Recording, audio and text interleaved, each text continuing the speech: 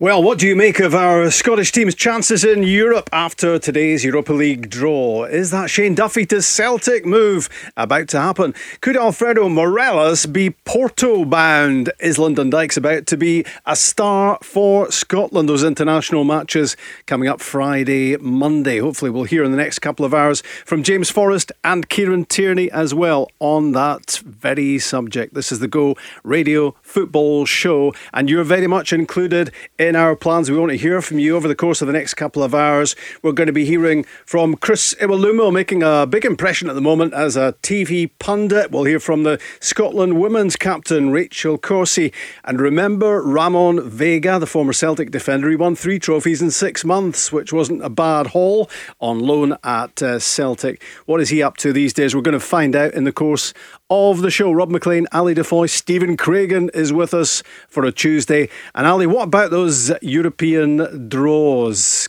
Get us up to speed with what's been happening. Absolutely. So just a wee quick recap of the Europa League second round announcement ties. That was yesterday. So Lincoln Red Imps versus Rangers, Coleraine versus Motherwell, and Viking FC versus Aberdeen. And then if you look at the third round ties that have been announced for the Europa League, Progress or Willem II are going to be facing Rangers potentially, Riga or Tre Fiori for Celtic, Sporting Lisbon for Aberdeen, or KF Laci or Hapoel Beer Shiva for Motherwell. Beautiful pronunciations. Thanks for the coaching. Well done with that. Stephen, the one that screams out, of course, is the prospect of Rangers. They'll be loving this, seeing the name of Progress coming out of the hat as their opposite number, potentially, or Willem II. Well, I think Rangers would be hugely disappointed if they weren't facing Willem II or Progress. There's no doubt that, going to Lincoln Red Imps, I think they played on the surface last season. They played St Joseph's.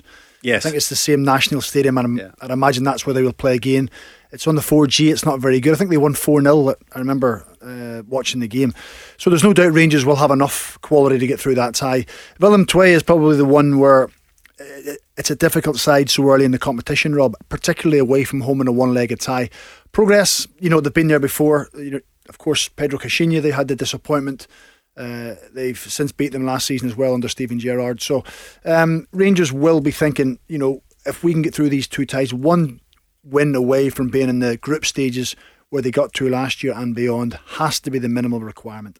Yep, absolutely. So it is Rangers, if they get through that match in Gibraltar. I actually did the commentary on that game at the time. Brendan Rodgers' first game in charge. It was an absolute nightmare for Celtic, but of course they turned things around. But I think that serves as a warning to everybody about the potential banana skin of that type of tie. Coleraine against Motherwell, Viking against Aberdeen. Those emerged yesterday, of course.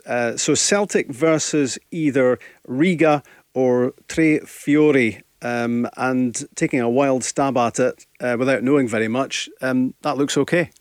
It does. It's a tie that Celtic again will feel as if they have to get through in. After the disappointment of last Wednesday's defeat against Ferencvaros, the least that the Celtic supporters, management, board will expect is the group stages, and then to try and progress through that like they did last year as well. So it is a simple case of must win in European football. We've spoke about it before, that sometimes in a one-legged tie it favours, or it certainly helps the underdog that little bit more. They can give everything, they can be hard to play against. In a one-off game, upsets can happen. But unfortunately for Celtic, they can't afford any more slip-ups. It's a case of must win, must get to the group stages, and that tie certainly won't put any fear into them. Of course, there's always that little tinge of doubt in the back of your mind if things don't go well, but they should have more than enough to win that tie. Aberdeen could land maybe the toughest of all the ties we're speaking about here potentially, because if they get past Viking, Stavanger, and Derek McInnes is certainly pointing out that's a toughie in its own right because of the stage they're at in their season.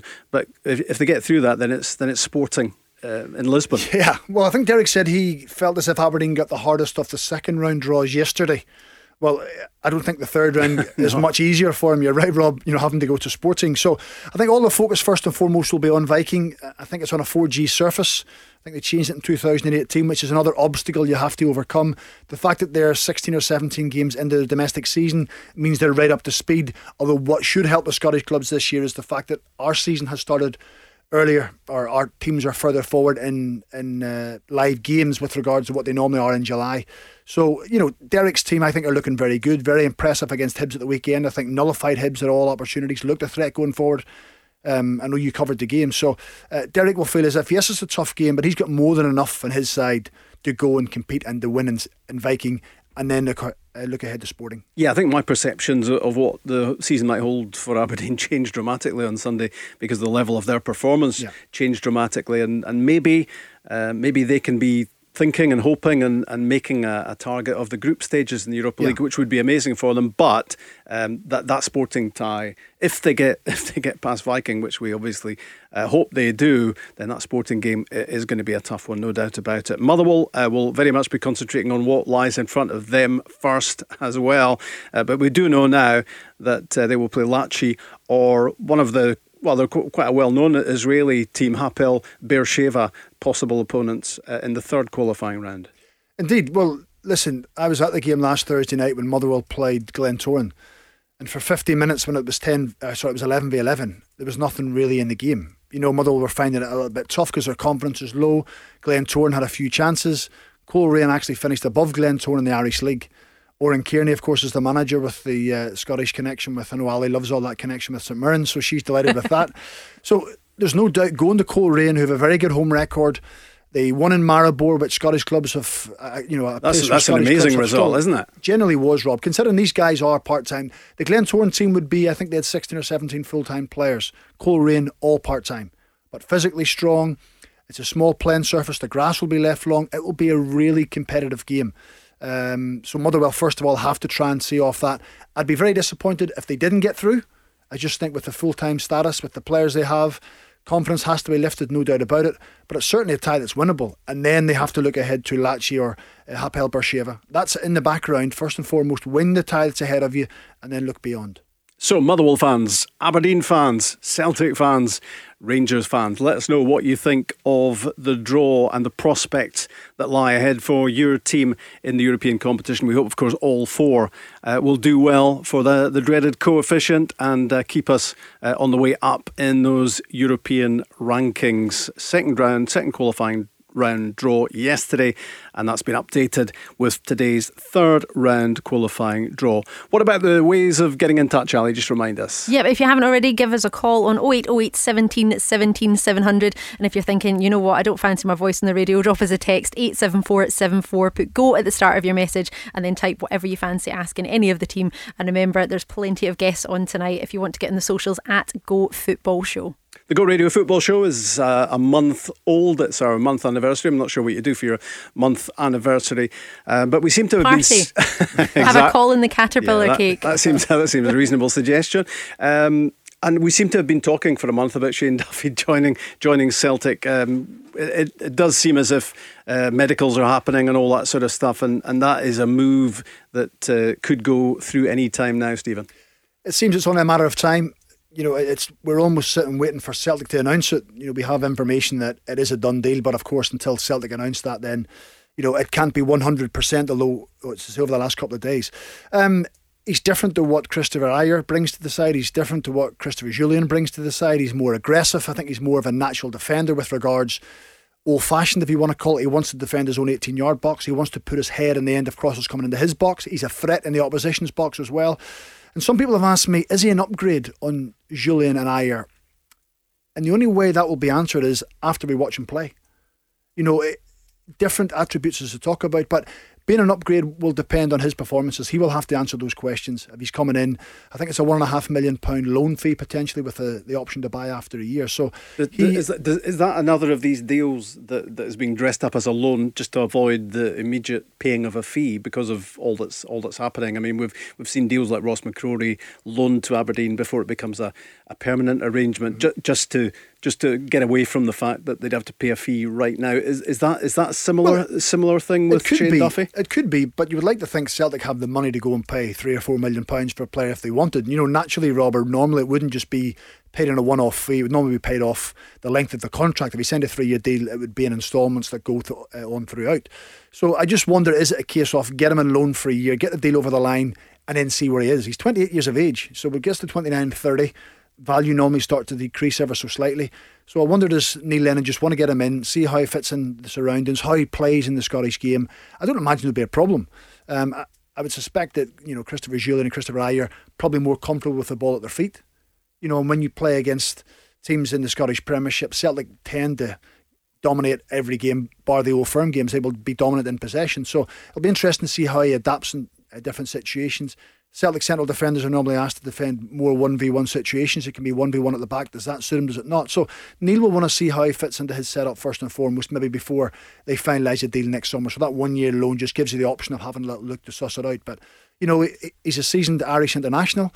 He's played in the Premier League in England, so there would be no reason why he can't come in and fit in at Celtic. Plus, he has said it's his dream move, so he has to come and hit the ground running. And he might have an influence on the players round about him as well, because if that's the type of player he is, Brighton, Republic of Ireland international, of course, but if he's a defender who defends, then that might just rub off on the likes of Julian and Ayer, both experienced players in their own right, both like to play a bit at the back, but maybe what Duffy does will have an influence on those around him. Do you know what? There's nothing better than having a central defender who wants to talk and communicate with people, wants to organise, wants to pull people in, wants to push people on. Frimpong's young, Greg Taylor's still young. I think Ayer's still a young man. Christopher Julian is still settling himself in with regards to communication and want to take control. So having that figurehead, you can't just continually rely on Scott Brown pushing and pulling people all over the place. You need that figurehead who is going to be dominant in the game, who's going to want to dominate players around about them and make sure they're organised. And even looking at that goal last week against Ferencvaros, how simple it was for one long ball over the top. Sometimes you get an experienced defender in beside El Hamid, for example, who speaks better English. You can organise people that little bit better. Just making sure the gaps are filled and people are switched on.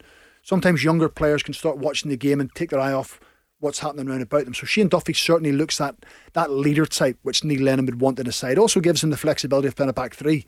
Playing the two Christophers outside of Shane Duffy being in the middle one, particularly away from home in Scottish games where there could be direct balls through into the box. We've watched Ayer and Julian potentially struggling against Kabamba of Kilmarnock last year against Lyndon Dykes. Physical contact he don't like. Shane Duffy wants physical contact. He loves that competitive edge of the game. So he brings that a little bit more for me. How was the goalkeeper for you in that European game? I saw some Celtic fans suggesting that if Fraser Forster had still been around, Celtic might still have been in the Champions League qualifiers. This was always going to be the fear that whenever Celtic didn't sign Fraser Forster, whoever the goalkeeper was that came in, whether it was Scott Bain or Barkas, they were always going to be compared to Fraser Forster. It was always going to be, if Forster was here, this would have happened, that would have happened. And I don't think people truly appreciate how important he was for Celtic. When you even look at the League Cup final last year, the Betfred Cup final at Hampden Park, when Rangers played very well, in the wall as he's known at Celtic, he was absolutely terrific. Time and time again, he maybe pulled off one or two saves every 3 or 4 games, but there were vital saves at vital moments in games. And I would probably agree, especially that first goal that went in. I think Fraser Forster may have got his hand at that. Just his presence, that little bit taller, bigger reach. But he's not there anymore, Rob. They have to deal with that. They've spent money on a goalkeeper. They have to back their goalkeeper. There's no point in saying, well, if he was here, that's the past. You've got to focus on now. You've got to focus on this moment, and they have to try and move forward. And, that will continually get brought up. 0808 17 17 700. Give us a call. Get involved in the Go Radio Football Show. Text Go and your message to 87474 on the socials at Go Football Show. Alfredo Morelos, we might be continuing to have that question mark hovering over his name for the next 3 months, to be honest, as the transfer window goes on and on and on, and the teams being linked with him, I guess, go on and on as well. Lille, there was a lot of talk about a move to French football for Rangers' top scorer over the last couple of seasons. Porto now getting mentioned, who know all about him, of course, having faced up to Rangers in European football in recent times. Do you see that coming to an end? We saw him sitting in the stand, not looking too happy with himself as Rangers won at the weekend. So he's not involved. He's not any sharper. Who knows if he's any fitter? And who knows as well what's happening to the price on his head? Not Rangers asking price. They'll know what they want. They'll know at what point, Stephen, they can sell him. But what price he's going to attract? I think for the first time, and probably in Steven Gerrard's managerial career of Alfredo Morelos, the power lay with Steven Gerrard last week. The fact that Morelos hadn't trained well, apparently he left him out of the Kilmarnock game at home. He then said prior to Hamilton at the weekend, he said he's trained very well, he's back in the squad. Now that made me feel as if Steven Gerrard was in control of that situation. Prior to that, I think he's always needed Alfredo Morelos. He hasn't really had the cover. He said Jermaine Defoe to play, but getting older, he wasn't going to play 10, 12 games in a row. So irrespective of what Alfredo Morelos done or how he conducted himself, he was always going to be the first choice.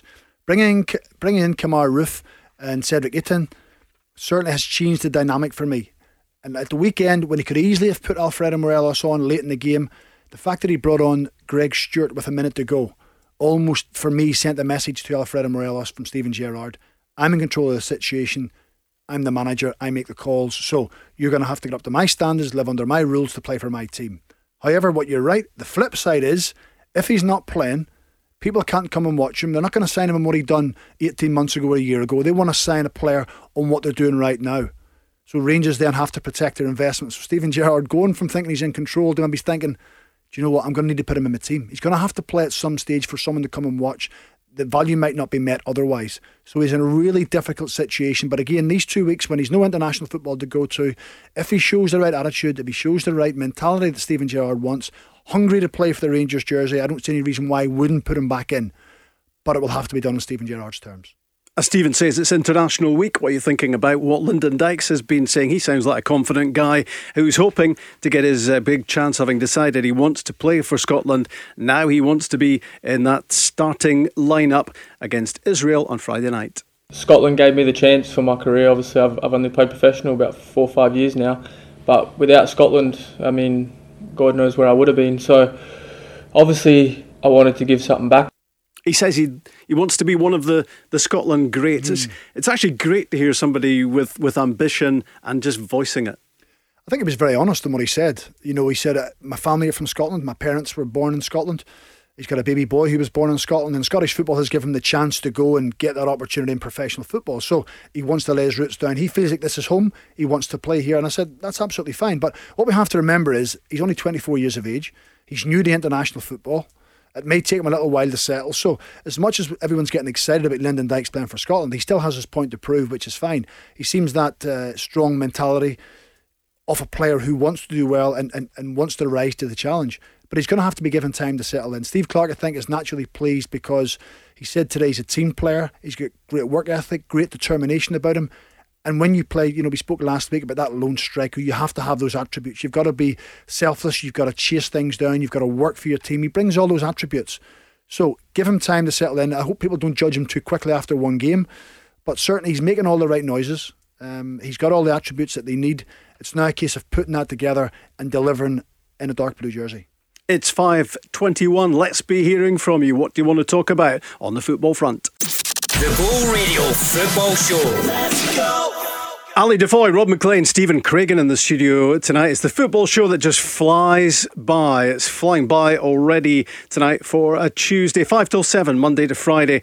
Barry Ferguson, Cy Ferry were with us last night. Barry's back for the midweek show tomorrow. Scotland and Glasgow City midfielder Leanne Crichton is with us Thursday.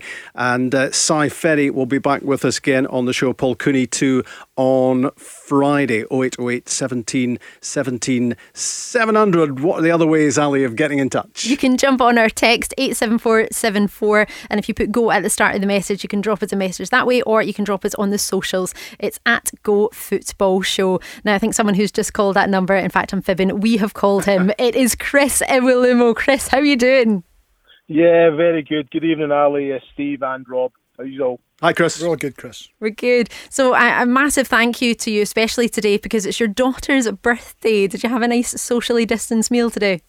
Yes, we did. Thank you very much, Ali. Yeah, just it's hectic. As I say, she's been spoiled, but they're not. She's never happy. So it makes it hard for me, but it's all good. I'm happy. Oh, really? Is she a teenager? 14 going on 24. Yeah. Love that. Chris, we were just talking, of course, about Scotland fixtures being announced, or Scotland's coming up. Many games you've, of course, played and been capped for Scotland. Can you describe what you felt the first time that you received that call? Yeah, well, you know what? I think it's, I guess, how I was doing for my club Wolverhampton at the time that opened that door for me internationally. But there's no greater honour. I was out on the golf course actually at a team building day, and Nick McCarthy gave me the call and told me that I was in the squad. And you know what? I'm like, you know me, Ali. I'm Scottish, born and bred, and proud to be. And it was a fantastic honour. And like you say, when you walk out at Hampden and you hear the national anthem getting played, there's no feeling better in football. It's honestly, the goosebumps came through. So I've always thought it is a fantastic honour. It was a privilege that I got to put the blue shirt on. So it was it can't be replicated. Any footballer wants to play at the highest level. They want to represent their country, and I was lucky to do both. Just before the break there, Chris, we were hearing from Lyndon Dykes, who sounds very excited about the prospect of doing what you did and winning his first cap as a Scotland striker. He sounds very ambitious and very positive as well, doesn't he, about what he can do? Have you seen enough of him so far, Lyndon Dykes, to know what potential he has? Well, he's got potential, isn't he? He is a good player. For me, he ticks all boxes. I think he's a great outlet. He's the physicality. He scores goals. And like you say, the potential's there, and hopefully, you look at the likes of Ollie McBurney and Lee Griffiths. Ollie's played nine caps, no goals. I think Lee Griffiths took 12 games to get his first goal. But it's just one of them. Lyndon Dykes, if you give him the right service on that day, he could be unplayable. So just fingers crossed that he hits the ground running. It's obvious where his heart lays, and hopefully, like I say, if he gets given the right service, he can be very, very dangerous on the day. It's a problem position for us, obviously. Yeah. I mean, there's no Lee Griffiths at the moment. Ollie McBurney's just pulled out of the squad. Lawrence Shankland as well. We could certainly do without that. Callum Patterson called in. We were speaking last night about the striking option. Stephen Fletcher, are you surprised that he isn't in the mix? Yeah, I'm a big fan of Fletch, but like you say, it is a position that we do struggle with. The quality of Ollie McBurney. What he's doing at Sheffield United. He's tearing up trees there, scoring goals. We know what Lawrence Shankland's about. Probably untested in the SPFL, but that he's got goals with the right service. And it's one of them. Callum Patterson coming in. For me, I'm a big fan. To come from fullback and then get playing up top in the Championship, which is probably one of the most physical leagues in the world, and do what he does as an outlet, scores goals, brings other players into play. So there is quality there, but I just with the chance everyone to be fit, to come and give Steve Clarke that headache of thinking, who can I pick? Because there is quality and depth there when there is a full squad to pick from, but too often than not, we've got players pulling out, and that's disappointing to see, but it's part and parcel of football. Chris, the bigger picture is you're saying the squad strength and depth, and I couldn't agree more. 23 years it'll be next summer since Scotland were last at a major tournament. Oh, don't worry, I've been counting the weeks and months.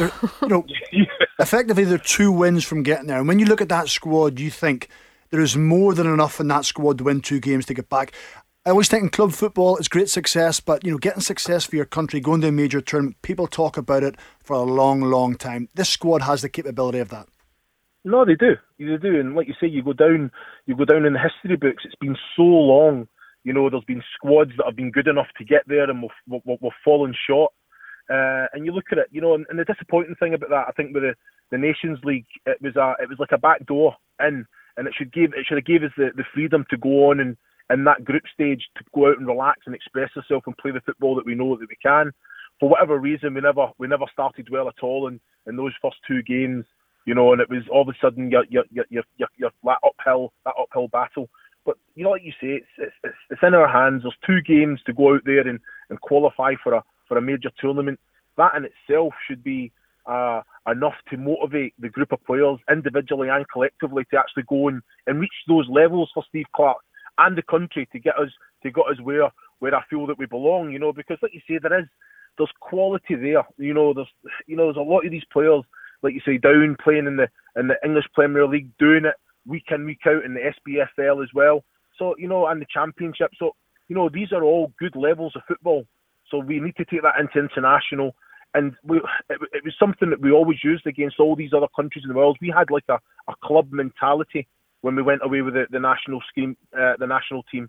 But a lot of countries are jumping on board there now. These, like you look at England, they enjoy being away with each other as the Scotland group do. So we can't use that as to an advantage anymore. But the quality's there. We've just got to be brave enough to get the ball down, take on board the way that we know what our strengths are, and play to those strengths. You know, Steve Clark, very meticulous in everything that he does. I think he breaks down football very simply, simplifies it for the players. But you know what? When I used to come away, no matter what, if it was in the Premier League with Wolves, or when I got into the Scotland squad as well, when I was with Charlton and Burnley, you come to the international scene, and the levels of the players around you, you have to come up another couple of levels because of the quality that's around you and that group. And I'm telling you, this group of players, it's no different.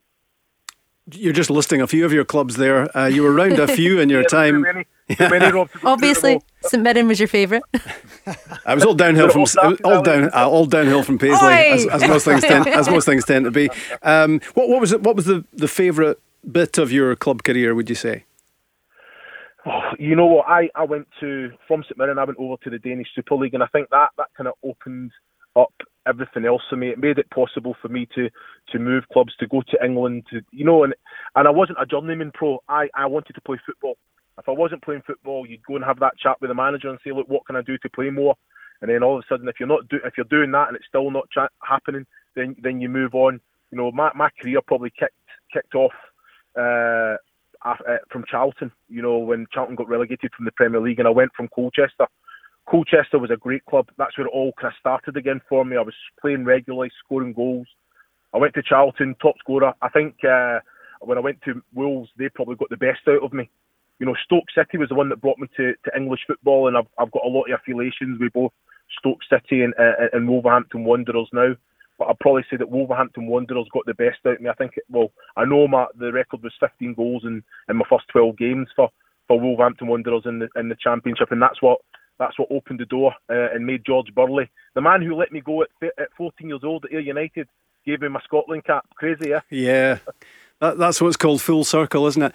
How much do you hate, Chris, when people bring up the Scotland miss?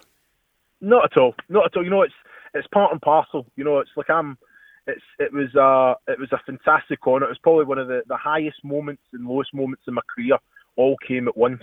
You know, because I played very well when I came on, and even after that miss, the rest of the half, the touches, I was winning my headers, I was linking up well, and it wasn't to be. You know, in the form that I was in for Wolverhampton Wanderers, I could have probably closed it with my eyes closed, and I watch it over and over again. Well, I did straight afterwards, and I just don't understand why I took such a big stride when the ball got fired across. So I'm just trying to kind of fix my feet, and it's come off the heel.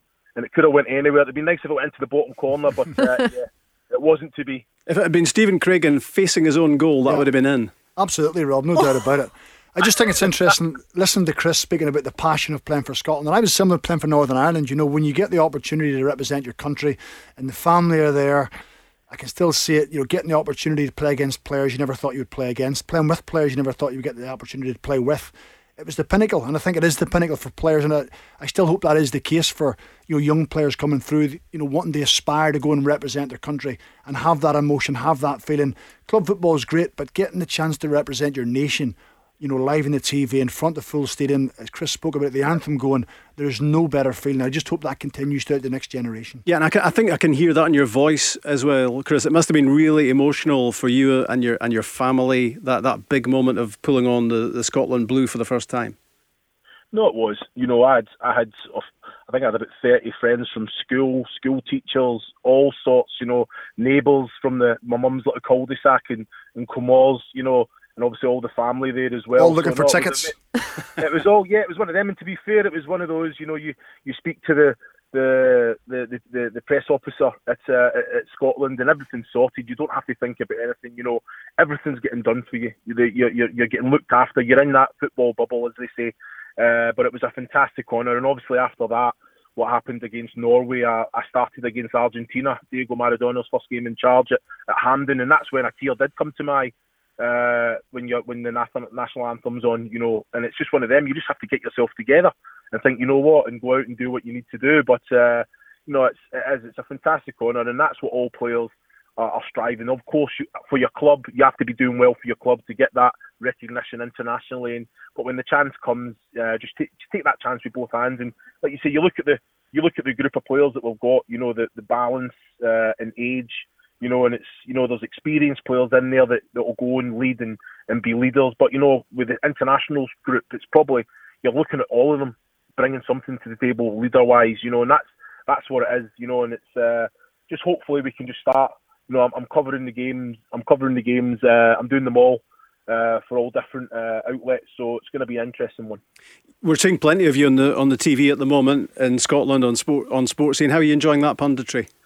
Yeah, brilliant. Really enjoying it. Great production, and just delighted that I've been invited to come up and do a little bit. You have certain opinions. Obviously I played most of my career down in England, probably the Championship, where anyone can beat anyone on their day. And even when I played my time at St Johnstone, I found that quite hard. Because when I was at St Johnstone and you're training with the players, you're looking around and you're thinking you could be at Wolves in the Premier League, you could be at the quality of players, but then all of a sudden it's not quite the same feel on match day. And I think when the players, you hear Jack Ross at Hibs saying that they want to try and bridge that gap and break into that. So, and that should be the dream of all these teams. And I know it might be unrealistic, but the likes of Hibs and Aberdeen, with a consistent season and winning mentality, and just it's not just about playing against Celtic and Rangers. And I might get laughed at for saying that, but that's got to be the ambition for all these clubs. It's not just who can finish third. It should be more than that. And set the bar that high and see how close you can get to it. And yeah, of course you'll fall short with the money and the riches that these two clubs have got and the quality and depth. But it's so refreshing hearing Jack Ross say that. That's the ambition. That's what he sets out to his players, and they've recruited well. Denny McInnes has recruited well at Aberdeen, and I know it's a long way away. And it's near enough an impossible task, but nothing's impossible, Rob. Chris, do you think it's fair then, with Tony Fitzpatrick saying St Mirren should be aiming for the top 6? Would you be like, yeah, absolutely? Tony was my manager at St Mirren. I love Tony to bits. And he loves his club. You look at Jim Goodwin. You look at the way that he's recruited. I think he's recruited fantastically well. I think they're missing that point man, that goal getter up top. I think against St Johnstone at the weekend, I've got to say, and I think Jim came out and said afterwards they were second best. They could have been St Johnstone could have been out of sight at half time there, 5-6, 7-0. But Jim, I done my badges, my A licence with Jim, and he has a fantastically well. The way that he comes across, his man management is excellent. When he sits in front of a group of players and talks football, it's infectious. You absorb what he's saying to you because the way that he delivers it. It's not impossible, Ali, but he's got to put that belief into the players. And Jim's a very confident, proud man, and I think when he stands in front, you've got to set the bar high. You've got to set the bar. You can't just say, let's just get to here, because it just allows the players to take the foot off the pedal. And I don't feel as a manager you can do that. You've got to make sure that everyone's reaching those levels week in, week out, game in, game out, whatever it is. And I just feel that when you come north of the border, it's a little bit more relaxed. That Celtic and Rangers. And you know what? I'm a Celtic man. I followed Celtic all over the country. It was one of those things, and I just find that difficult when my mindset, when you think, when you look at the Championship and a Luton who's bottom of the league can beat Leeds United who's top of the league, because on that day they a little bit of luck, but the performance and the levels they reach, they can do it. And more often than not, it doesn't really happen the same north of the border, but it does. You look at Hamilton at Ibrox, and I think it was in February, wasn't it, 2020? They beat Rangers, so it's not impossible, but it just has to be more consistent. It's 11 men against 11 at the end of the day. Loving your enthusiasm, Chris. Good to hear from you as well. Hopefully we'll talk again on the Go Radio Football Show. All the best to you. Pleasure as always. Thank you, guys. Man. Cheers, Chris. That's Chris Iwelemo on the Go Radio Football Show. The Go Radio Football Show. Let's go. That's Ali DeFoy. This is Rob Maclean and Stephen Craigan here as well for a Tuesday on the Go Radio Football Show. Great to hear from Chris Iwelemo before that promo. He could sell me anything, Craigs.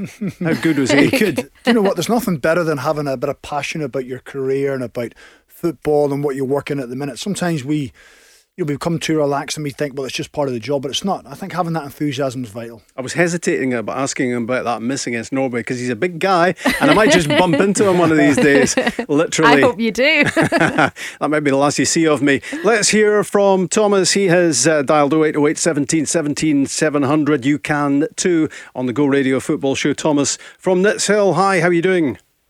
Hi guys, how you doing? Good, Thomas. Good. What would you like to say? I'm just calling up to talk about Shane Duffy signing for Celtic. Yep. What do you think? I would just like to. I think it's a brilliant signing. Just like to think what you would like to think about it. Like to know, sorry. What makes you think it's going to be a brilliant signing? What do you look at when you see Shane Duffy compared to what isn't there at the minute at Celtic, Thomas? I mean, a Celtic man, isn't he? So he knows what it's like, hopefully, to play for Celtic. So I think he'll do well, and I think it can only be a positive thing for Scottish football, where he's not back West Ham to come up here. So, aye, brilliant. I think that's the big pull. You know, when people grow up supporting the club and they get that opportunity to go and represent that club, they bring the passion, they bring the drive.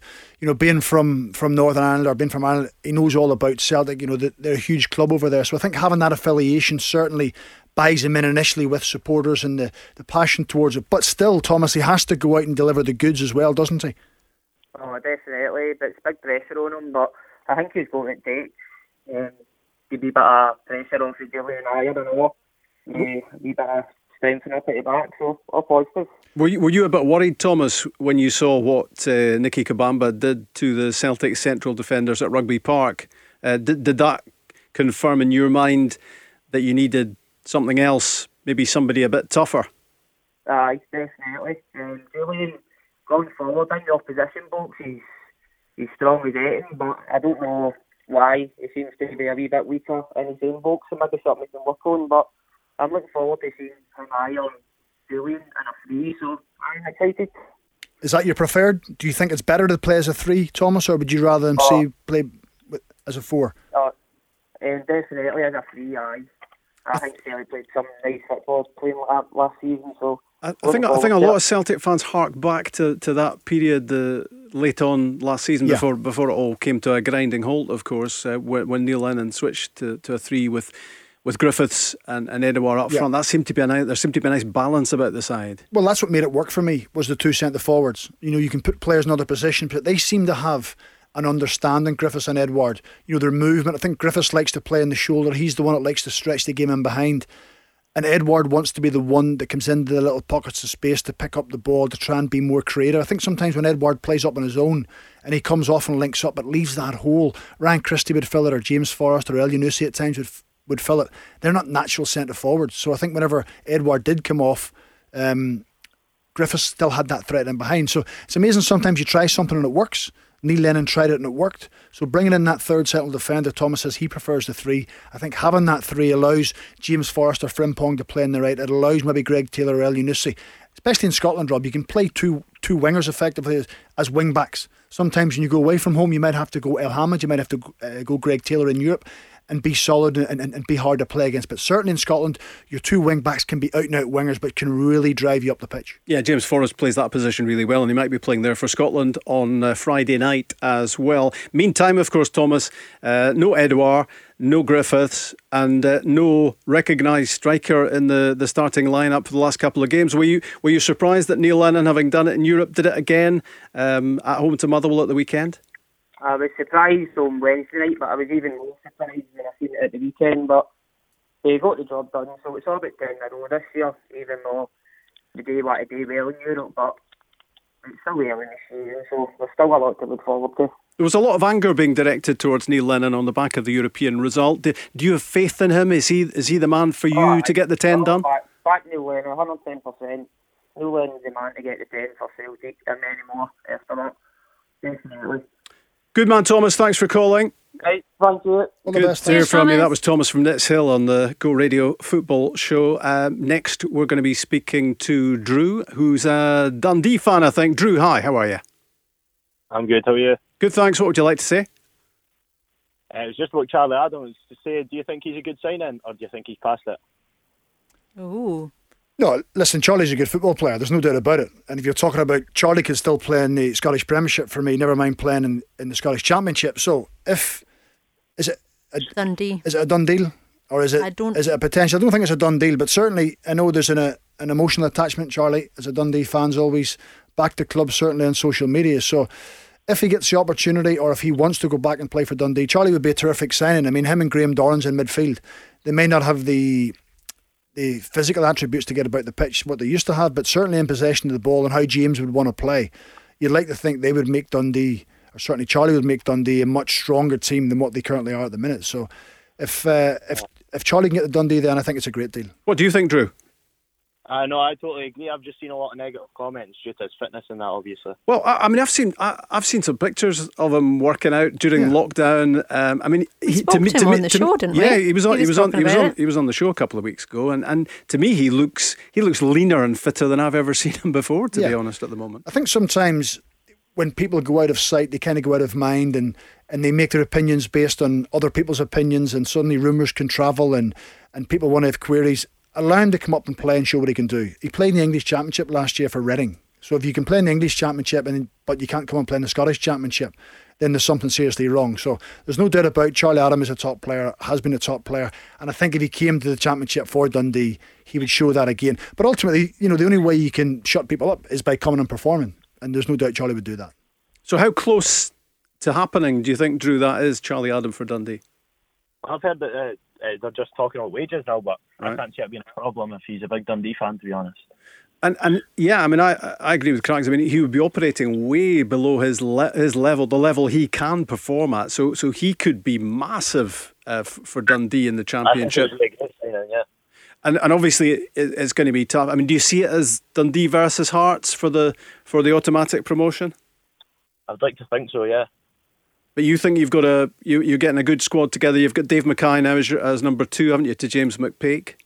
Yeah, I think we've got it in us to go and challenge Hearts. And how frustrating is it, Drew, to be without football?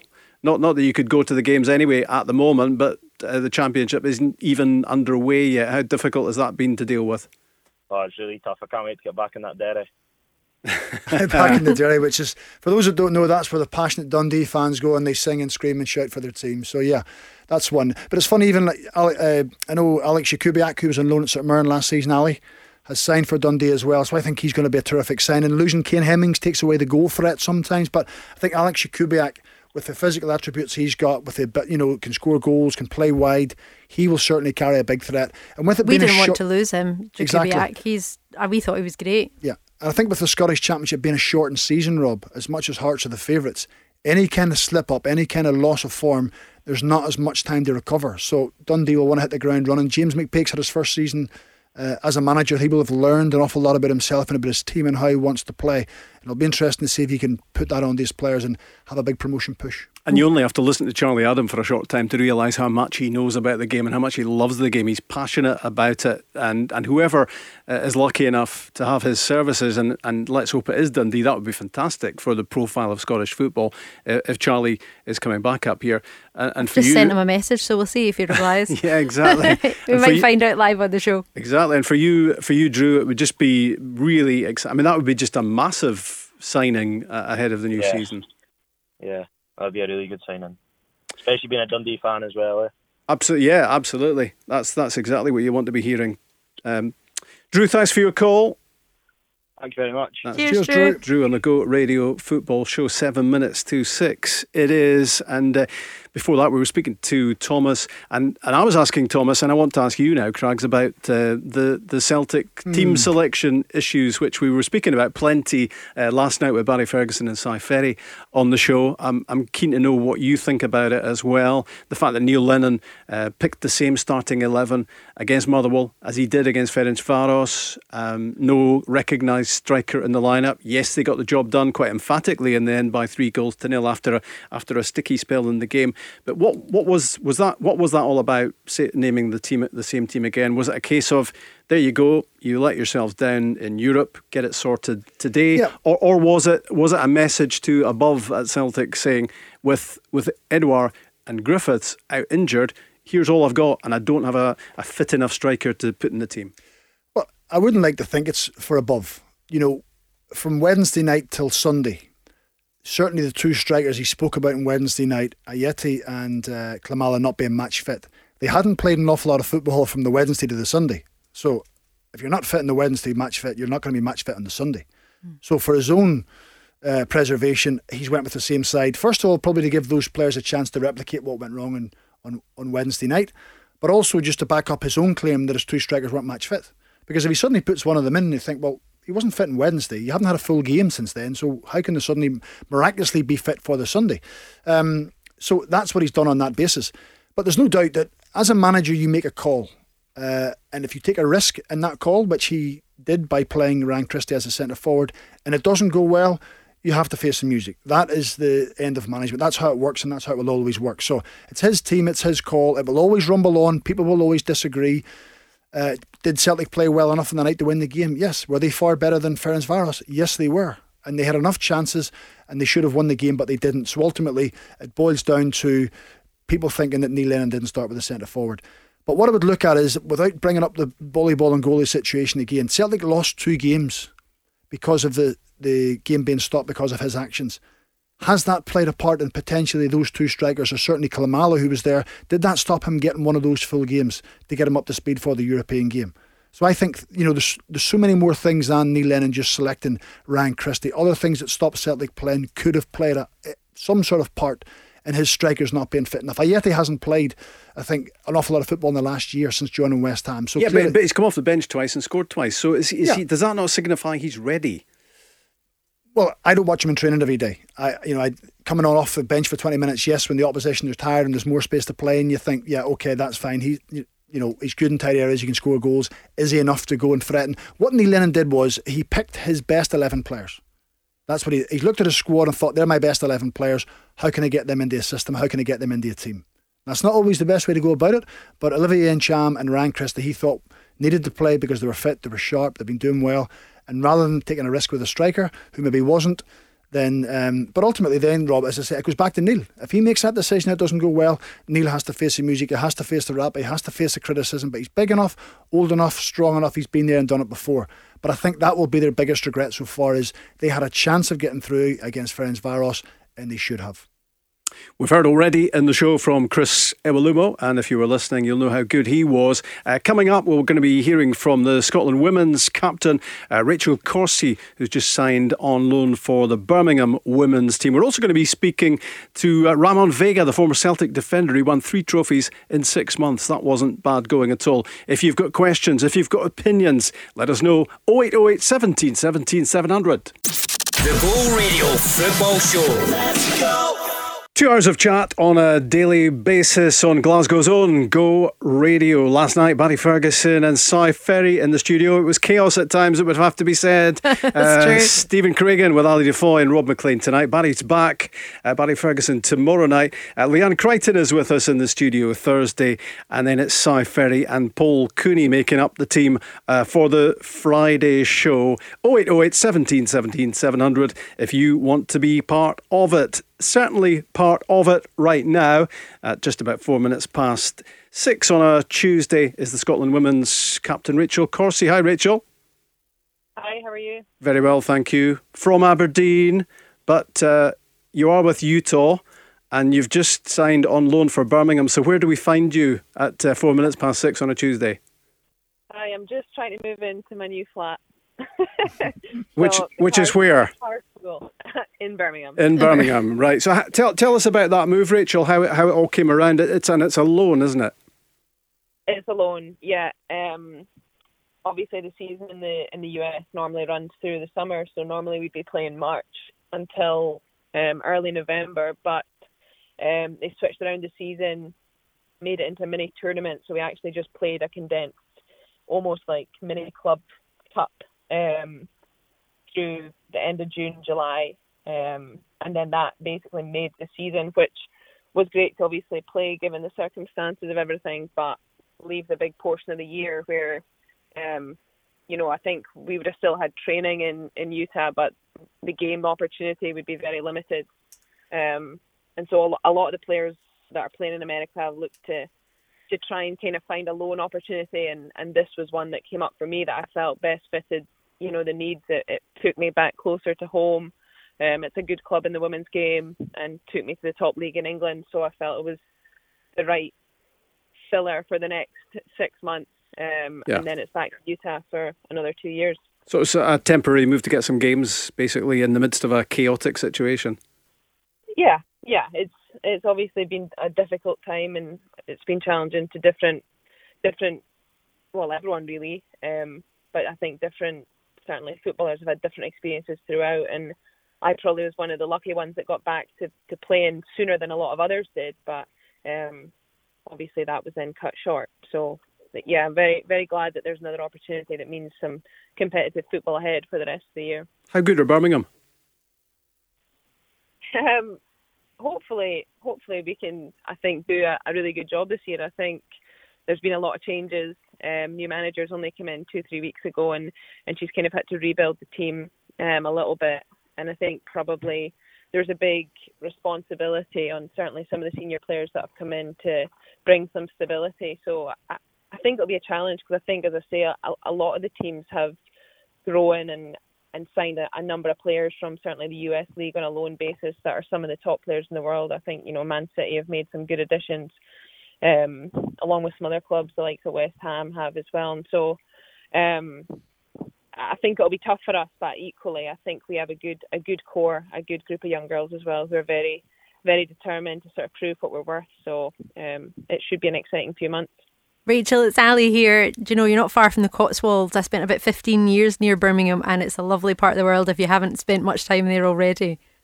I would love some recommendations for coffee and food, so please send them my way. I will do. You've of course got the experience of playing football in America, where the women's game is huge. How does that compare to the UK, and what could we be doing more to promote the women's game here in Scotland, do you think?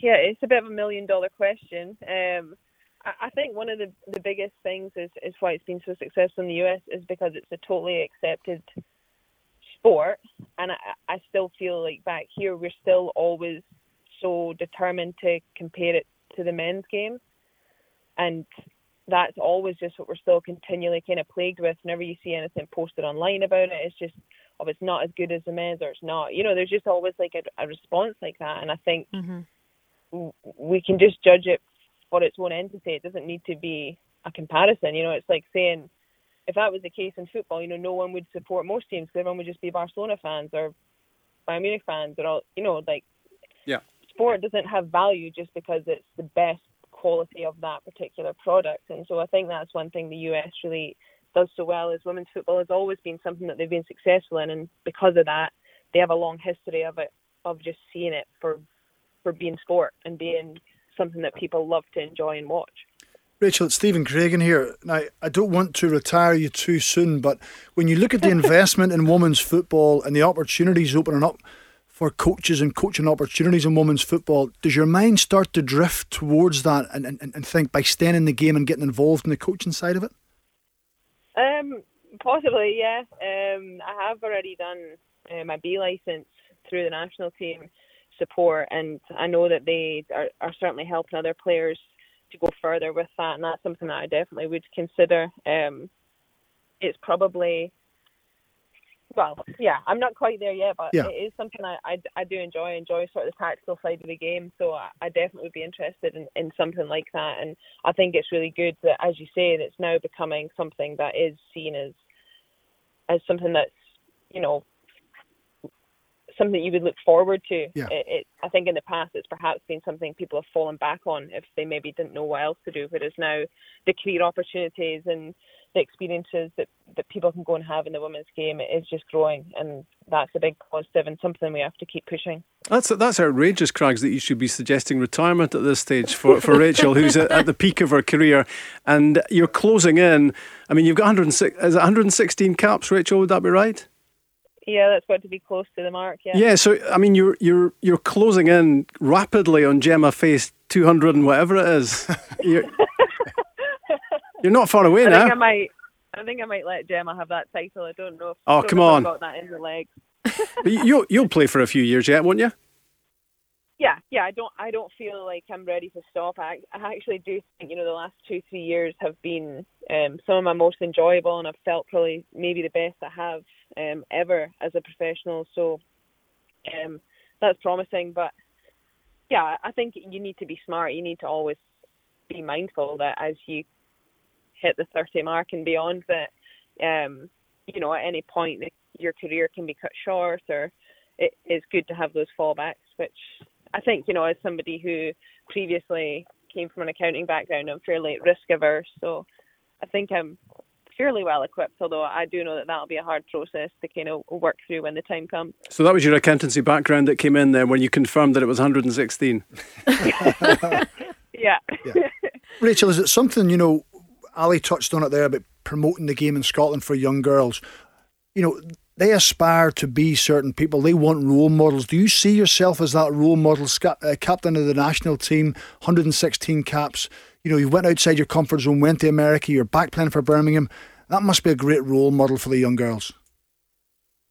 Yeah, I think that is something that I pride myself on, and I know I say that along with a lot of the other Scotland girls too. As you say, I think the World Cup and the Euros were something that really, for a lot of us, was an emotional moment, because I think it was probably the first time that kind of sensation and feeling was really just kind of quantified and confirmed, because everybody was talking about it, and I think that made a lot of players feel proud. And just, you have to be a role model. You have to now understand that the younger kids do see being a professional footballer is an opportunity as a girl and a boy, and so that's something that I think is a privilege, and something that a lot of us take really, really seriously. Rachel, who do you think was your role model when you were younger? I mean, what gave you the love for football? Was it a family member, or were you just happened to be good at the sport? A bit of a combination, I think.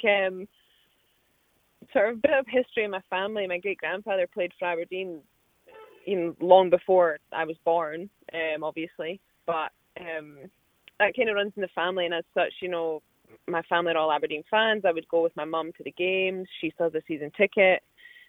My dad would play, so if I wasn't at Aberdeen games, he would just drag me along. I think it's just always been something that I've enjoyed doing, and it was part of the family kind of weekend rituals. And to me, it wasn't something that was, well, at that time, identified as being male or female. It was just something I loved doing, and I either went with my mum to watch or went with my dad and kicked the ball around, and it was just always a big part of my life, and something that's kind of stayed that way. And then now I've somehow managed to make it into a career. It's brilliant. Do you keep tabs, Rachel, on the Aberdeen, the men's team, how they're doing? Obviously, they got off to a really disrupted start. We'll not go into all that again, but they've 19 days without a game. But they've won 4 on the bounce, including Easter Road on Sunday. I was there. They were really impressive. Are you able to keep tabs on them? And is following the Dons part of your life? Yeah, it's a big part. Like I say, my mum still has a season ticket, and she'll be watching Rob on Red TV.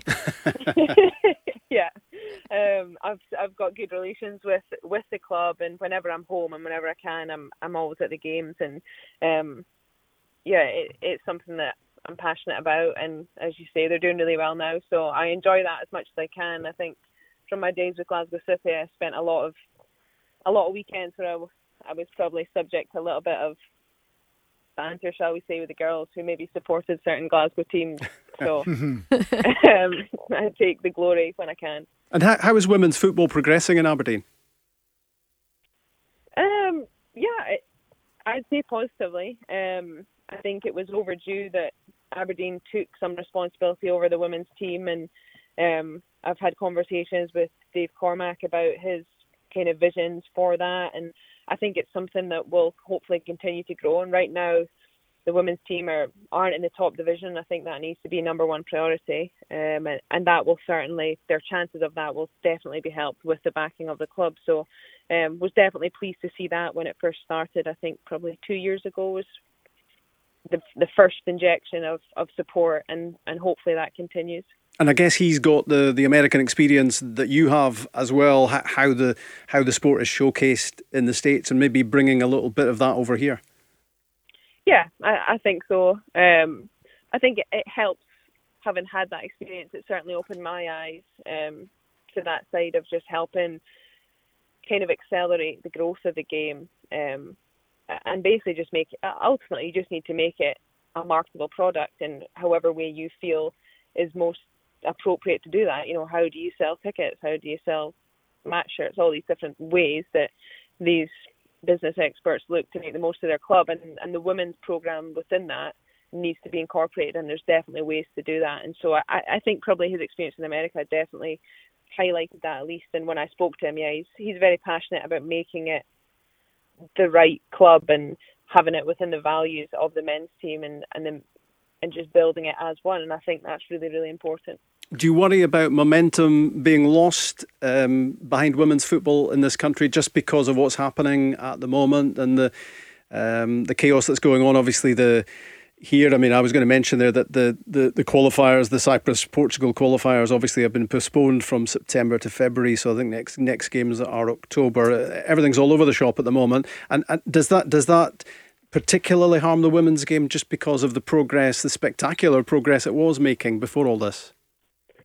Yeah, I don't think it needs to, because I think all the things that would continue that momentum are in a lot of cases a choice by the top organisations to make sure that the investment and the marketing, the advertising, and the promotion of these games is still there, because the fan base, people interested in the games, won't disappear, but they definitely will disappear if you don't tell them it's happening. And I think that's basically our biggest priority as players, is to keep driving those who can to make sure that those things are still done. And I don't think it needs to suffer, and I really hope that it doesn't. I think it could actually benefit. And it's obviously disappointing that the September games were cancelled, but I also think at the same time that was an important decision, because I don't think we, perhaps as a national team, would have been in our best, would have had our best preparation for those games. And ultimately, I think these next couple of games will be really, really tough. So we want to give ourselves the best chance. We don't want to jeopardise qualifying, because I think we have a really good chance to qualify. And if we do that again, then that hopefully will sustain that momentum and keep it going in the right direction. Yeah, Rachel, you've had the experience of being at a Euros, at a World Cup. It's now time for the men's team to qualify, isn't it? It's been far too long for the Scottish national team not to be at a major championship. So looking across at Steve Clarke's squad, you must have your fingers crossed that they can replicate what you've done. Yeah, absolutely. I think as a massive Scotland fan, you just are so hopeful that they can do it. And I think now you look at the quality of players they have, and you know, the games that those players are playing week in, week out for their club teams. We have a really, really good chance, I think, to get there. And obviously qualifying can be extremely tough now, but I would fancy us to have a chance against anyone. And I think that's something that's exciting as a fan. I think it's been difficult to maybe say confidently in the past, but I think now we've rebuilt some of that and some of that hope, and it would be amazing for us to get there. It was a great weekend, wasn't it, for Erin Cuthbert scoring that late goal as Chelsea won the Women's Community Shield at the weekend. Again, great profile for the Scotland women's team. Yeah, Erin's doing fantastically well. I think you look at the depth that Chelsea have. She's had an excellent 18 months where, you know, when you listen to her speak about it, she knew things would be tough for her, and she wasn't sure she was going to play. And now she's playing alongside and getting opportunities with some of the best players in the world, and that's a credit to her. And obviously she scored at Wembley, and I think I saw her post about how that adds to her Hampden one as well. And so, yeah, it's great for her. I think the more Scottish players we can have in these successful winning environments, then the more it's just going to keep benefiting the national team, I guess, selfishly. And it's really pleasing to see her do really well. And she's a great person for even just the group. You know, she's someone who's got the light-hearted jokiness when it's the right time, but equally, you know, you can see her change games. And I think obviously that goal that she scored at the weekend killed that game and got them the trophy. So I hope she enjoyed that. I like what you said, Rachel, about the fun jokiness side. I saw her post on Twitter about trying to do a few more push-ups to be able to lift that shield. That was quite funny. Yeah, when she almost drops it. Yeah, that's typical her. Couple of things I want to ask you, Rachel, before you go. Firstly, we'll tell you about all the good coffee shops in the Birmingham area if you tell us about Utah. Okay, deal. Right, well... What do you want to know, though? You need to tell her what you want to know, the whole country in general. Or? What are the three best things about Utah? Is it Utah or Utah? I've gone... I say Utah, but my dad says Utah. So, my friend's from Utah, so I'd say Utah. It must be an older generational thing. It's okay, exactly. Rob's getting on a bit, Rachel. Exactly. I will say it's sunny every day in summer pretty much, which when you come from Scotland, that's a very nice luxury. Yeah, that's true. And listen, Leanne Crichton, your partner in crime, you do a podcast with Leanne, don't you? She's on Thursday night with us. So have you got any wind-up potential? Anything we could throw at her Thursday that she might not be ready for? Oh, I couldn't possibly. We used to live together, so we probably have too much on each other. So if I throw the first, dart, then it could come back to haunt me. That sounds like a truce to me. It may well be. Rachel, good to hear from you. Good to have you on the show. Thanks a lot. All the best with Birmingham. Rachel. That's Rachel Corsie, the Scotland women's captain on the Go Radio Football Show. The Go Radio Football Show. Let's go. Thanks, Nancy. Any developments between now and 7? Yeah, we'll bring them to you. Otherwise, the news at 7 here on Glasgow's own Go Radio. Half an hour or so of football chat. How is it flying by so quickly? I know, it does, doesn't it? We're almost inside the final half hour of the show for a Tuesday night. Reminder that tomorrow we've got Barry Ferguson with us in the studio. Leanne Crichton, Rachel Corsie's partner in crime, is with us on Thursday. Cy Ferry returns on Friday. Paul Cooney as well. And as ever, that number to get in touch with us. Let's be hearing from you in the next 30 minutes. 0808 17 17 700. Text Go on your message to 87474 on the socials at Go Football Show. We're in the international break. Scotland, Israel on Friday, and then it's the Czech Republic on Monday. And going into the international break, Rangers are at the top of the Scottish Premiership in a good place, Stephen, and not conceding goals, which you will appreciate very much, I would imagine. I think that's a huge plus because Stephen Gerrard will look at the attacking threat that he has in Ryan Kent and Yanis Hadji, Kamar Roof, Etienne. You know, there's more than enough there to get goals. So if you can shut up shop at the back and you have that solid base to build from, I think the continuity has been there for a couple of years with the likes of Connor Golson, James Tavernier, Borna Barisic, Philip Hollander can come in, Balogun. So there's certainly plenty of competition for places. And ultimately, if they want to win titles and they want to progress, a strong defensive record, a strong defensive organisation, because sometimes managers come in and they think so much about the attacking threat and how they can have their patterns going forward and how they can break the opposition down, and they switch off and forget about the important bit of keeping the back door shut. So they seem to have got that balance right. And what I like about Rangers this year is there's not a lot of noise coming from their camp, Rob. Over the past couple of seasons, there's been a lot of stories coming out about what they're going to do and how they're going to win the title and how they're going to beat this. They've kept their noses clean so far for me. They've kept the noise down a little bit. They're focusing on their football. Plus, you have to say they haven't had that busy a start to the season. Traditionally Rangers normally go in the early stages of the Europa League and they've played lots and lots of games and the players are getting overrun with games. So they seem to be in a good place, keeping their nose clean. And you're right, having that defensive base to build from certainly gives them a big platform. But the question marks still remain up front, I suppose. What will happen with Alfredo Morelos? Will he stay? Will he go? When will he go? How much will Rangers get for him? How good are Cedric Eaton and Kamar Roof? Are they going to replace Morelos for goals? Well, time will tell, no doubt about it. But certainly on first viewings of Kamar Roof, I like his physicality, I like his agility, his pace to run in behind. He wants to fight and scrap for the ball. I don't think that bothers him. Sometimes you bring players in, it takes him a while to adapt. So because he's been in the British game before, I think it suits him. It doesn't bother him at all. But long term, goals and the goal return off Alfredo Morelos certainly will be, under huge scrutiny. So it's up to Etienne, it's up to Roof, it's up to Ryan Kent to get involved. It's up to Hadji who's getting goals. But, the proof will be in the pudding. Certainly will.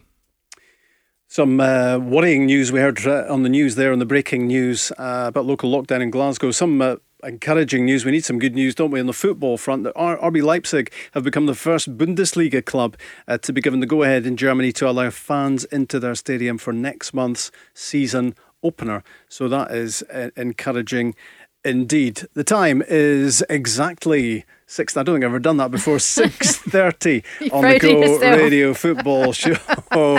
That was a moment. Let's speak to former Celtic defender Ramon Vega. Ramon, how are you? Very good. How are you? Very well. Nice to hear from you. Fond memories of Scottish football, Ramon? Always. The best. No doubt. Always. Very good. When you win the treble, it's not something you can't forget easily, to be honest. You know? Especially when you do it in 6 months. Bloody hell, yes, absolutely.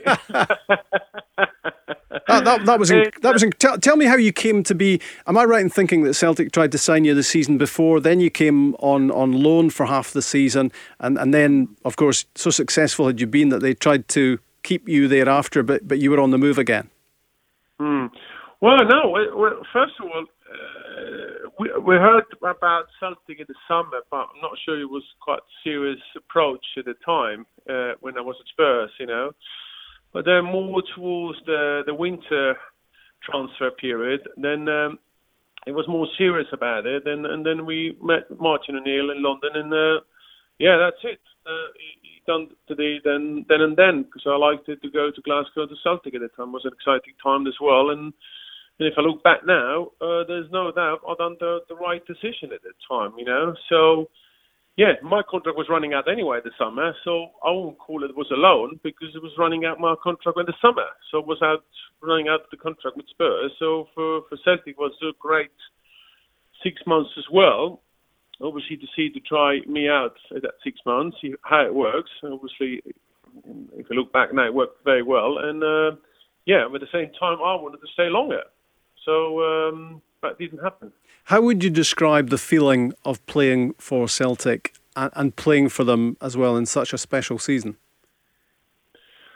Well, let me go back. You know, when I was playing for Spurs, of course, we played Premier League, we played for us against Arsenal, big derbies and everything. And it's always a big, exciting kind of moments as well. You know, when I heard about Celtic, Rangers, the derbies when I was at London at Spurs, you know, and that's something that was exactly as well. But something talking about it, and something experience yourself live is a completely different ball game. You know. When I came up to Celtic Park, it was just off the clock. One of the best stadiums to play. The fans were just absolutely fantastic, and just that really I fall in love with Celtic at that time. And I think this is the reason why also, in a way, the whole team at the time was a great season. We connected straight away, and I connected straight away with the fans as well, and the club as well. And I had some fantastic memories. I can't really repeat myself again. It's a really, really great place to play, you know. Raymond, it's Ali here. Is there one sort of favourite memory you have from playing from Celtic? Is there one that you're just thinking, you know what, everyone's going to expect it to be this, but it was actually when I did this or when this happened? One of my favourite games at Celtic, I think my first game, to be honest with you, against Aberdeen, I was like not expected to start because I think I landed on Friday on the transfer for Spurs from London, and I thought, well, come on, I never trained once with the team, so I wasn't expected to play straight away from the start on Saturday. And then on Saturday, when I went to the hotel to meet the first time all the team, I only actually met them an hour before the kickoff. Let's be honest, you know, I never met them before, I never trained with them, you know. And I thought, okay, let's, I'm going to watch the game, this guy, and see how they're playing and everything. And then suddenly, Martin O'Neill, I'm in the starting 11. And I said, what? I'm already going into the cold water in front of 60,000 Celtic fans, and then scoring 2 goals straight away in that game. For me, I think this is like, a dream come true. And it was a great impact to my Celtic 6 months, you know. Did you know everybody's names at that stage? Not at all. To be honest, yes, few ones, like Chris Sutton guys and everything, but the English guys, but some other ones, yeah. First of all, I need to get used to it with the whole Glaswegian accent, to be honest. Yeah, well, exactly. That was like... he is the ball. So that was a little difficult kind of to start with, but you know what? I think within minutes starting the game, football is an international language, and everybody understood it straight away. That was the nice thing, was a straight click into it, And of course, scoring for them, it was a great things to do, So great impact in the first game against Celtic. Well, you just mentioned his name there, Chris Sutton. He's a colleague of mine. I work in some media work with him, Ramon. What was Chris Sutton like in the dressing room? Because certainly on the TV and on the radio, he can be quite frustrating, shall we say? Yeah, I think Chris Sutton was like, it was at the dressing room the one entertainer, let's call it that, who was taking the mickey for each other, including myself, of course, Well, the good thing about, I can only remember once, I had no Scottish players with me, and he said, listen, Ramon, don't worry about that. The foreigner is Chris Sutton because he's English. You're not foreign. Yeah. So Bet you loved that.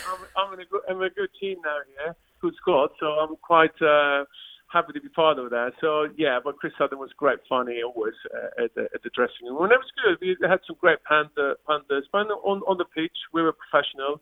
And I think the click between all of us was great, And did he hit back possibly about your modelling by any chance? Because you were big on the catwalk at that stage, weren't you?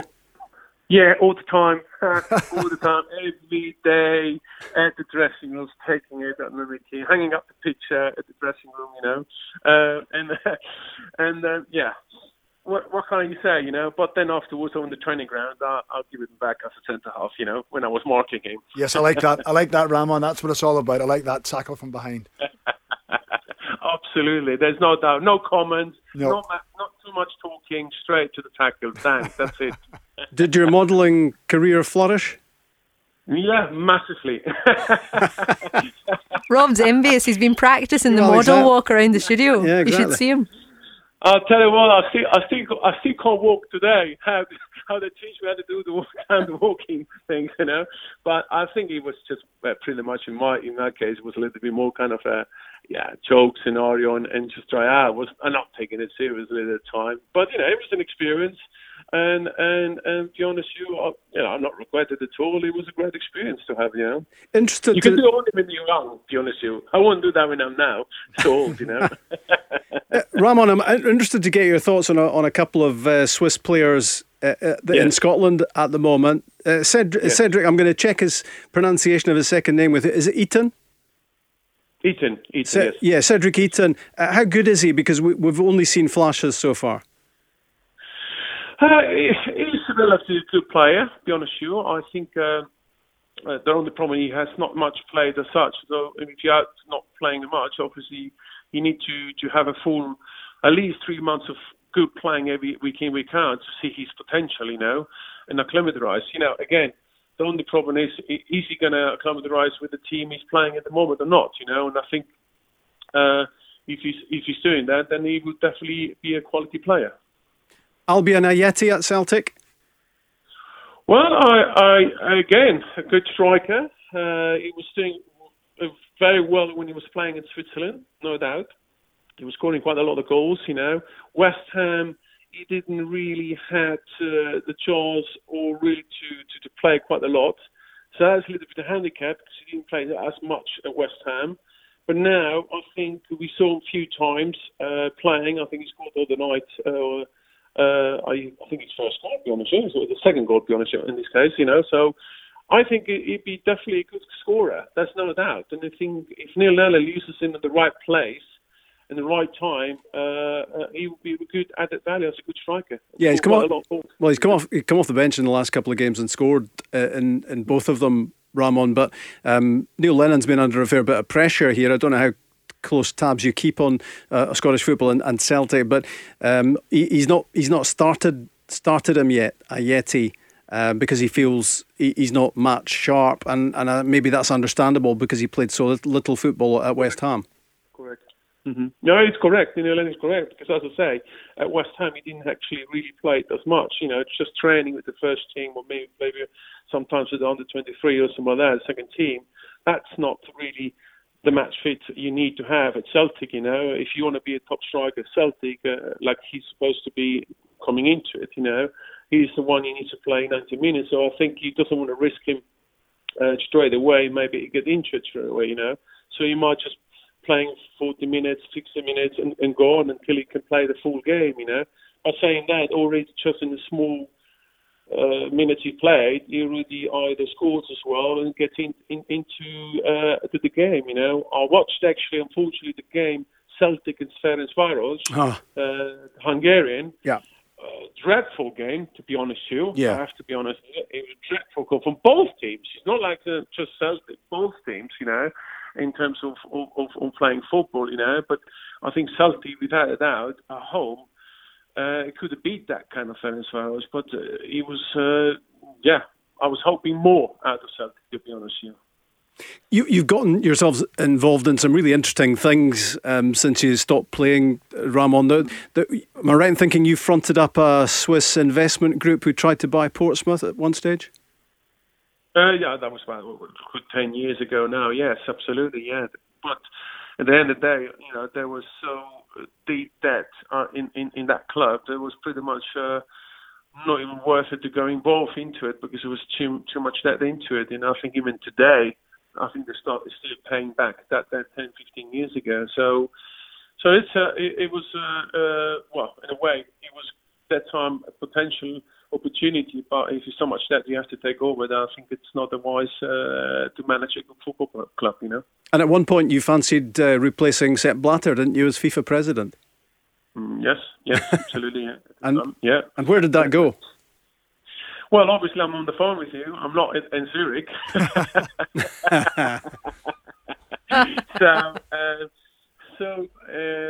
at the same time, listen, I think that organisation, I think even today, if we look into it, there still has some major problems with on the ethical point of view and the moral point of view and integrity.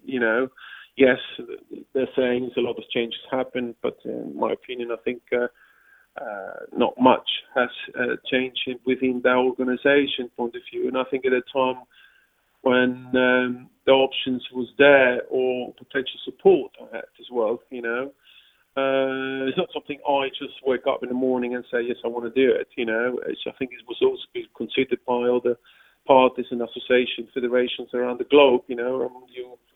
You're potentially a good candidate to be involved, especially I was 20 years within the finance world, but also the football side, merging finance and football within today is quite important, because today football is a business, and you have to see it also from the football side, but you also have to see it from the business side, and I think you have the two combination to bring on the table. It was something that they will look into it, and from our point of view, when you have such a support for certain association, you have to take it seriously, and that's the reason why I went for it. Otherwise, I don't think, to be honest, I would be thinking to do it, But saying that, looking back, I don't regret it at all, because I had a fantastic experience doing it and seeing how the sports politics actually behind the scene works, But that's for another conversation. That's more interesting. Let's call it like that, Well, the Celtic fans will have loved hearing you after all this time, and it's been great to have you on this football show as well, Ramon. All the best to you, and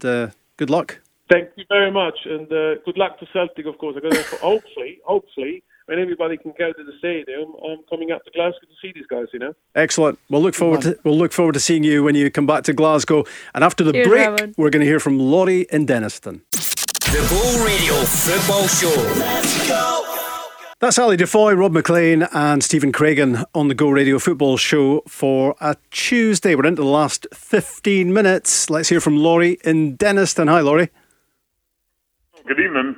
How are you? Guys, I would like to make a comment. Firstly, I'm enjoying the show. I'm a first-time caller to this particular programme, although I am a veteran of many phone-ins over the years. Okay. But you're making your debut on this one. Here's my point, but I particularly enjoy the chemistry between the panellists. Good. So it's a smashing programme, and I thoroughly enjoy it. We all hate each other privately, but we just make the chemistry. Speak for yourself. Me and Craig's get on fine. We just make the chemistry work on air. Anyway, Laurie, what would you like? Here's my point, guys. I'll try and summarise it as quickly as I can. I'm a Celtic fan. I do think that Celtic will retain the title for this reason. Celtic and Rangers will have centre forwards, of course, who will score 20 plus goals. That's the nature of the beast. The title, however, will be won or lost by the supporting cast. And whether Celtic and Rangers adopt 4 or 5 men in midfield, stroke wide areas, here are the choices. Firstly, I'll exclude Ross Jack and Scott Brown because they're anchor men and their main duties are defensive. You can't expect either of them to contribute many goals. So the remaining quintets for Rangers are Hadji, Aribo, Kent, Kamara and Davis. For Celtic, El Yunusi, McGregor, Turnbull, Christie and Forrest. I would suggest to the panel that of those quintets, Celtic will score decidedly more goals than Rangers during the course of the season. And I am absolutely confident that Celtic will retain the title. The panel's thoughts? Can I just say, first off, Laurie, your voice is phenomenal. Are you like a master of ceremonies or something? No, but thank you for the compliment. Ali, I think Ali's just repaying the compliment you paid us. But on your point, do you know what? Based on previous evidence, that Celtic midfield and Celtic wide players have scored more goals in the past, no doubt about it. When you look at the likes of Steve Davis and Joe Aribo and Scott Arfield, will chip in with a few goals. But when you look at El Yunusi, you look at Callum McGregor, you look at Ryan Christie, and James Forrest, they've continually hit double figures for Celtic. So as much as Rangers can be organised at the back and they can have Etienne and they can have Roof and they can have Morelos, you're spot on. It's when the games are tough and the games are tight, the games are compact, do you have someone else in your team who can pop up with a crucial goal to get you that 1-0 victory or to get that 2-1 win when you really need it? So based on evidence of the past couple of seasons, Celtic's midfield players and support acts have been more beneficial for them winning games. The responsibility now is up to Steven Gerrard and his players to try and match that, and that's what could be a key point, or certainly one of the key points in the battle for winning the title. You're spot on. Thank you, Stephen. You happy with that answer, Laurie, yeah? Yeah, absolutely. I think that Stephen has vindicated my point of view. I just can't see. If you look at the goals and assists for last season, I realise we're into a different season now, but Rangers really haven't made any additions to that quintet. And until they do, I think that I'll make 2 points here very briefly. I think that Celtic will win the league by a minimum of 10 points, and I think that Steven Gerrard will be ensconced in the departure lounge at Glasgow Airport, waiting for a plane to John Lennon, Liverpool, probably January or February. Thanks for taking my call, guys. Thanks very much. Thanks, Laurie. You made your points very forcibly there. Thanks to you for the call. Next up, Kian, a season ticket holder with Celtic. Hi, Kian. Hi, how are you doing? Good, thank you. What would you like to say? I was just wondering to ask you, do you think that after the past couple of games, obviously the Ferencváros game, the Motherwell game and the Dundee game, if Neil Lennon has to play a 3-5-2 formation? Yeah, funnily enough, we were speaking about that earlier on in the show and reflecting on how well that worked, Craigs, in the second half of last season. Yeah, there's no doubt that was the difference between the sides after the break in January. Was Neil Lennon had tinkered with the formation. Clearly they'd worked on it when they were in Dubai. They came back and hit the ground running. Everything seemed to gel. You know, we spoke about Edouard and about Forrest.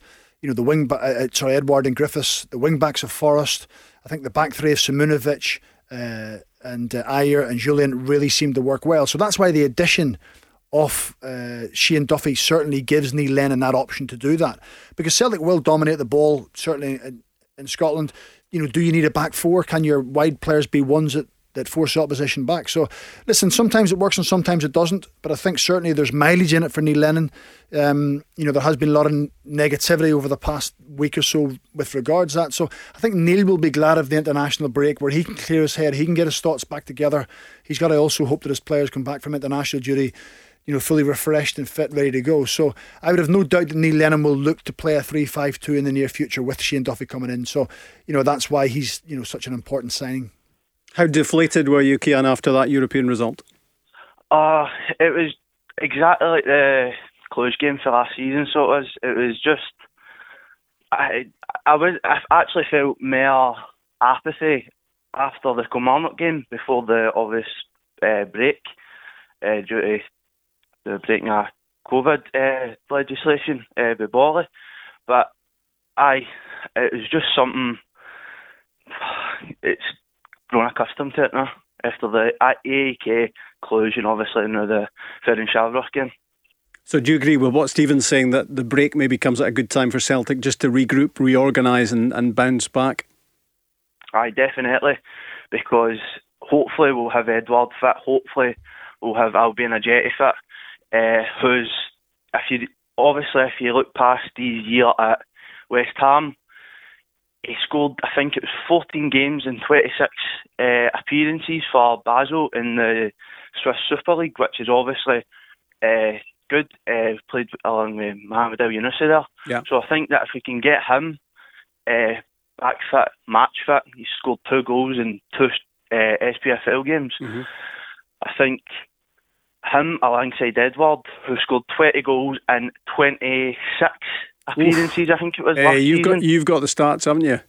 Aye, definitely. I could do with you alongside me with your stats. But I think you're spot on when you say that, Cian. Is the fact that Ajeti and Edward look like they could have a partnership, because I'd said earlier on that Edward wants to come off and play in those little pockets of space. He likes facing defenders up. He also likes to, be a supplier as opposed to just a goal scorer. And Ajeti wants to be the one that plays in the shoulder, wants to back in against defenders. So I think the balance of those two players would certainly suit if Neil Lennon wanted to revert back to the 3-5-2.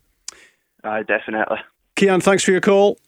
Thanks very much. Good Cheers, man. Cian. Bye. All the best. And one of the players we've just been speaking about in a Celtic context, let's talk to him and hear from him in a Scotland context. James Forrest, part of the squad, of course, for that Scotland-Israel game Friday night. And don't confuse the playoffs to come in October. That game against Israel in October, of course, with a chance of getting to the European Championship final. It's all about these qualifiers immediately. So don't get mixed up, says James Forrest.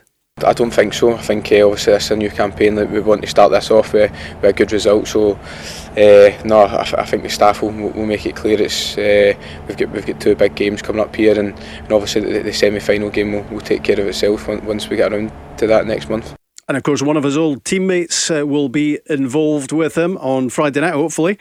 Kieran Tierney, who's already got 2 winners' medals at Arsenal and looking to just take that winning habit into the international scene. Yeah, for sure. I would say the winning mentality is a lot in football. The manager wants to bring that. He wanted to bring it to Arsenal because they'd obviously been going through a spell where the fans weren't happy, the club weren't happy, and the players weren't happy, weren't achieving what we wanted to achieve. And him coming in and knowing what the club was about and knowing that the club needs success, it needs trophies, it needs to be high up in the league as well is brilliant. For me, learning there, hopefully bringing a bit of that to here is going to benefit everyone as well. Talking about the job that Mikel Arteta has done at Arsenal, of course. Stevie Clark is in charge for the Friday night game against Israel. It's just great to have Kieran Tierney back on board. The level of football, Craigs, he's been playing at club level. I think he will make that £25 million fee look like a snip. The fact that he's doing ever so well. It's nice to see Mikel Arteta, of course, his involvement with Scottish football with Rangers will be well known, but he really has galvanised that club. Arsenal were a club who were completely going in the wrong direction. Players weren't playing for the jersey, weren't playing for the badge. There didn't seem to be any connection, and suddenly within a short space of time, sometimes when you work with good coaches and experienced coaches, you have to try and take something from them. The fact that he worked with Pep Guardiola, he has that mentality. He seems very driven in what he wants to do, and Kieran Tierney, is part of that process. And he'll be just thinking, this is glorious. Winning the FA Cup, winning the Community Shield, it's a really good time for Arsenal. But likewise, you hope that Kieran Tierney can flip that into a Scotland form. Will he play right back? Will he play left back? Will he play left centre half? I think as long as he plays, he brings that energy and that quality, and that's what Scotland needs. I put Barry Ferguson in a tailspin last Friday when I asked him to pick a Scotland team. He was scribbling frantically. I'm not going to throw that at you with 2 minutes to go on the show. But what I'm going to ask you is how Scotland are going to line up defensively. How does that go? Well, it was interesting. Steve Clark said today that he will find a formation that suits players. He says that's the joys of being a Scotland manager. He was very coy when he was asked about Kieran Tierney and Andy Robertson. I think both will play. I've absolutely no idea where. I would imagine that I'm sending no idea where, and then I'm going to give you an answer. I think he might play right back. I really do, because I don't think playing him as a left centre half and a back four suits him. There's better players in that position, but Scotland need Kieran Tierney in the team. They need Andy Robertson in the team. So I think Kieran Tierney will play right back and Andy Robertson left back. Yeah, because the problem with the back three is that suddenly you've both of them out of position, don't you? Yeah, and you want to get the best out of them. And certainly Andy Robertson is one of the best left backs in the world. Closely followed by Kieran Tierney, I would imagine, somewhere along the line. But he's played right back before and it hasn't bothered him. So I would expect he'll play there again. Stephen, good to have you on the show as usual, and that's about it from us. Time has beaten us yet again. Chris Iwelemo was our guest earlier, Rachel Corsie, Ramon Vega as well.